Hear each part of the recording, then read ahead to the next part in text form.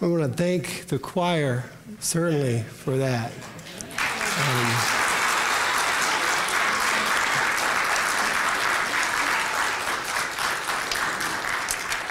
And we want to thank Laura especially for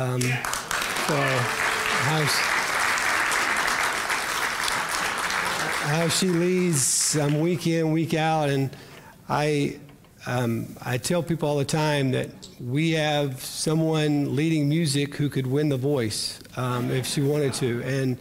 And that's, quite amazing to think about, that we have this kind of talent in our church. And so I am just so incredibly grateful for her, for them, for you. And each week I see Jim Smallwood standing there not singing, so that helps the whole atmosphere, there. So Jim, I'm right there with you, Jim. I'm right there with you. That was wrong, wasn't it, Valen? I'm sorry. Okay. Max Lucado wrote a poem, "My Heart, Your Manger," in which he prays, "Like the stable in which you lay, my heart is simple, frail as hay. But if you would within me stay, make my heart your manger, I pray. Make my world your Bethlehem, center-pieced with heaven's sun. Make this night a shepherd's sky, quickened bright with holy dawn. Rush the air with cherub wings, brush the earth, let angels sing. A glimpse of your face, a taste of your grace, be born in this place, I pray." In other words, building on what we talked about last Sunday, whenever we make room for Jesus to be born in our hearts, he takes up residence there. And as a result, we can anticipate a great blessing. God will restore all that was once broken. It is a message that Isaiah communicates to the Israelites in Babylonian exile. It is a message that bridges over into our lives in exile in this fallen world. And so I just want to offer a few reflections this morning today from Isaiah chapter 25, verses 1 through 9. This is God's word to his people. Isaiah 25, beginning at verse 1. "Lord, you are my God. I will exalt you and praise your name, for in perfect faithfulness you have done wonderful things, things planned long ago. You have made the city a heap of rubble, the fortified town a ruin, the foreigner's stronghold, a city no more. It will never be rebuilt. Therefore, strong peoples will honor you. Cities of ruthless nations will revere you. You have been a refuge for the poor, a refuge for the needy in their distress, a shelter from the storm and a shade from the heat. For the breath of the ruthless is like a storm driving against a wall, and like the heat of the desert. You silence the uproar of foreigners, as heat is reduced by the shadow of a cloud, so the song of the ruthless is stilled. On this mountain, the Lord Almighty will prepare a feast of rich food for all peoples, a banquet of aged wine, the best of meats and the finest of wines. On this mountain, he will destroy the shroud that enfolds all peoples, the sheet that covers all nations. He will swallow up death forever. The sovereign Lord will wipe away the tears from all faces. He will remove his people's disgrace from all the earth. The Lord has spoken. In that day, they will say, surely this is our God. We trusted in him, and he saved us. This is the Lord. We trusted in him. Let us rejoice and be glad in his salvation. I've shared with the congregation before how when I was a kid, I wanted a swing set, and I'd asked my dad for it, and he finally gave me the swing set. But in the course of the events, I didn't listen to him. He said, let it take time to settle in the ground before you play on it. And we played on it before it was time, and the swing set fell and was in shambles on the ground. I had anticipated that it would be the source of great joy in my life, but I wrecked it. In spite of my anticipation, the swing set did not deliver my desires, the desires that I had. I just felt like that if I had this swing set, I would be the envy of the neighborhood. All the boys would be jealous of me. They would come to my house. They would come to my house to play. I would be the popular one. And that was what I thought would come from the swing set, but I wrecked it. And so here's the thing. The biggest problem that existed with that swing set was that I had hopes for it to be more than what it was supposed to be.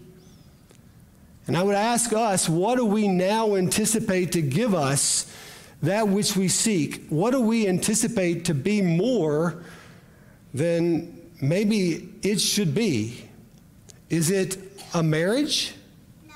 An educational degree? A level of physical fitness? Success at work? Well-accomplished children? Well-established friendships? Planned vacations? Planned retirement? Now, certainly, all of those things that I just mentioned are not bad. They can actually all prove good. But there is a problem when we make good things into ultimate things. Things that, when we set up to be more than they're supposed to be, can lead to disappointment. Isaiah emphasizes that we put everything in a proper framework when we set the praise of God as the priority. It's much like the praise that we heard, that we were led this morning, the praise of God that comes through the song that we sing even at Christmas time, the Christmas carols that we exalt Christ with.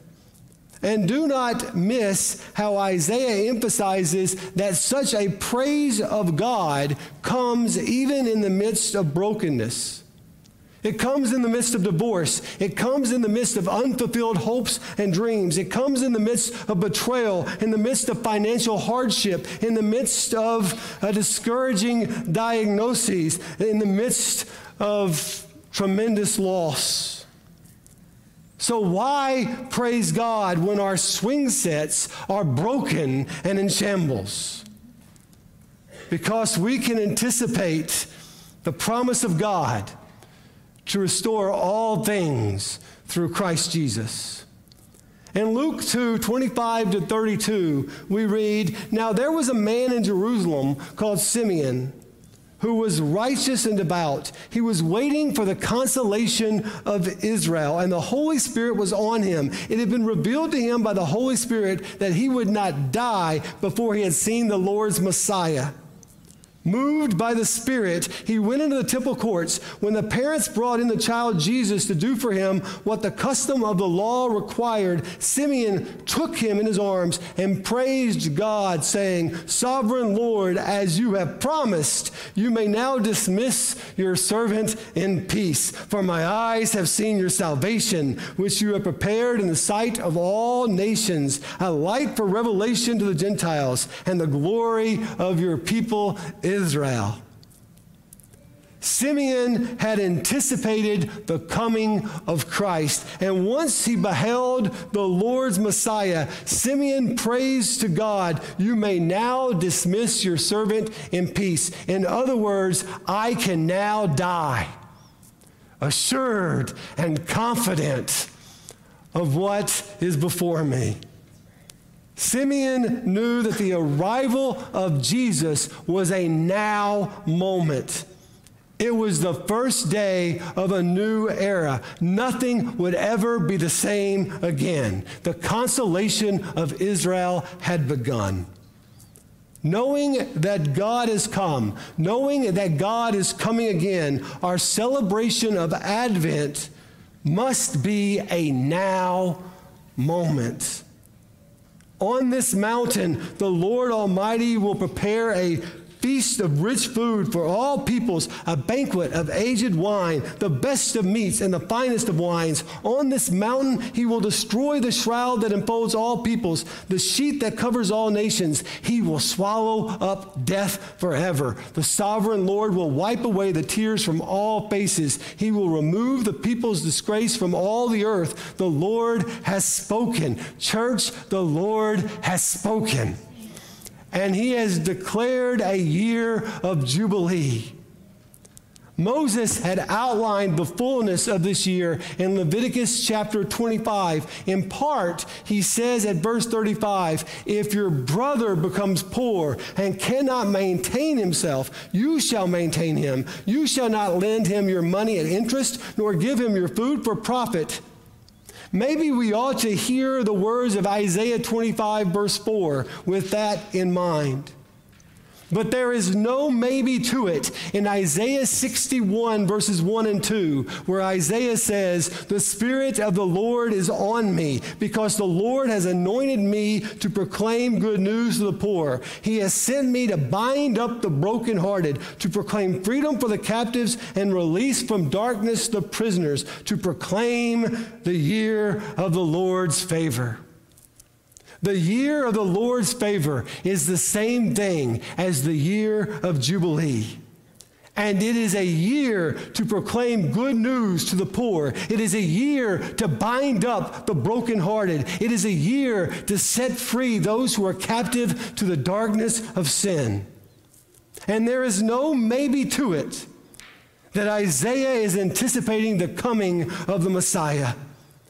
Isaiah chapter 61, verses 1 and 2 are the precise words that Jesus Christ speaks to inaugurate his ministry in Luke 4, 18 and 19.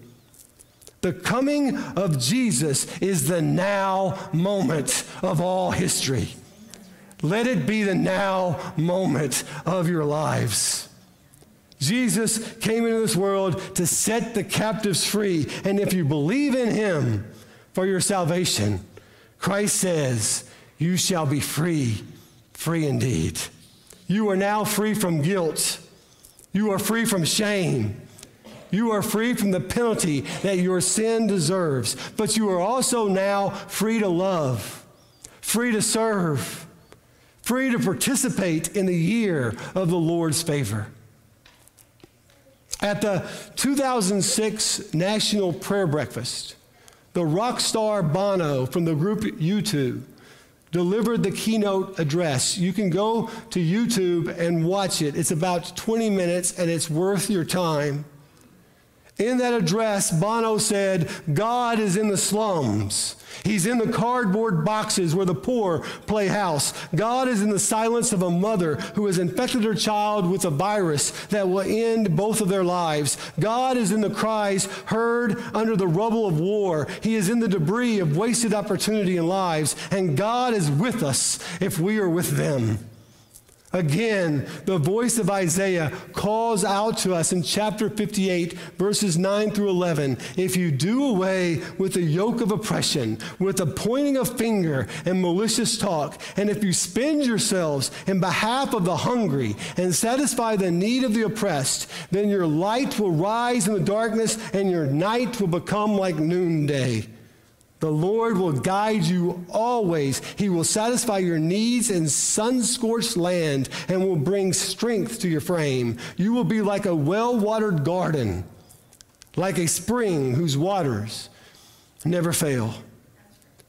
That is yet another voice echoed during the earthly ministry of our Lord and Savior. From Matthew chapter 25, the parable of the sheep and the goats, the parable that is perhaps best summed up at verse 40. The king will reply, truly I tell you, whatever you did for one of these, the least of my brothers and sisters, you did it for me.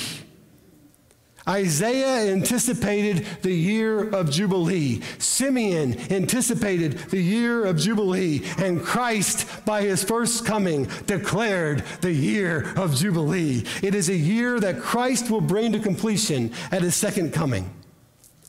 Doesn't The anticipation of Revelation 21, verses 3 and 4, sound very much like Isaiah 25, 6 to 8.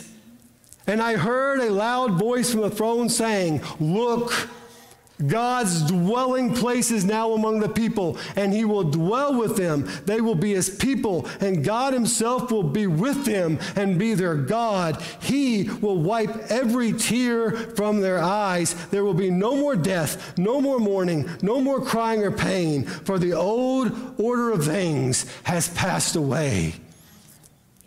If you are a believer in Christ, there is no maybe to the final now moment. It is the moment where Jesus will say, "Behold, I make all things new." Just believe in his promises. Prepare room for him in your heart. And then rest secure in the long-awaited and anticipated day of Christ's return. Surely this is our God. We trusted in him, and he saved us. This is the Lord. We trusted in him. Let us rejoice and be glad in his salvation. And so this morning we continue to light the Advent candles. And Chris and Toby and Jenny are going to come, and they're going to light the candle of anticipation along with the candles of promise and the candle of preparation. And as they light the candles, we're going to be singing together, "Joy has dawned." Let us rejoice the now moment. Jesus Christ, come. Stand as we sing.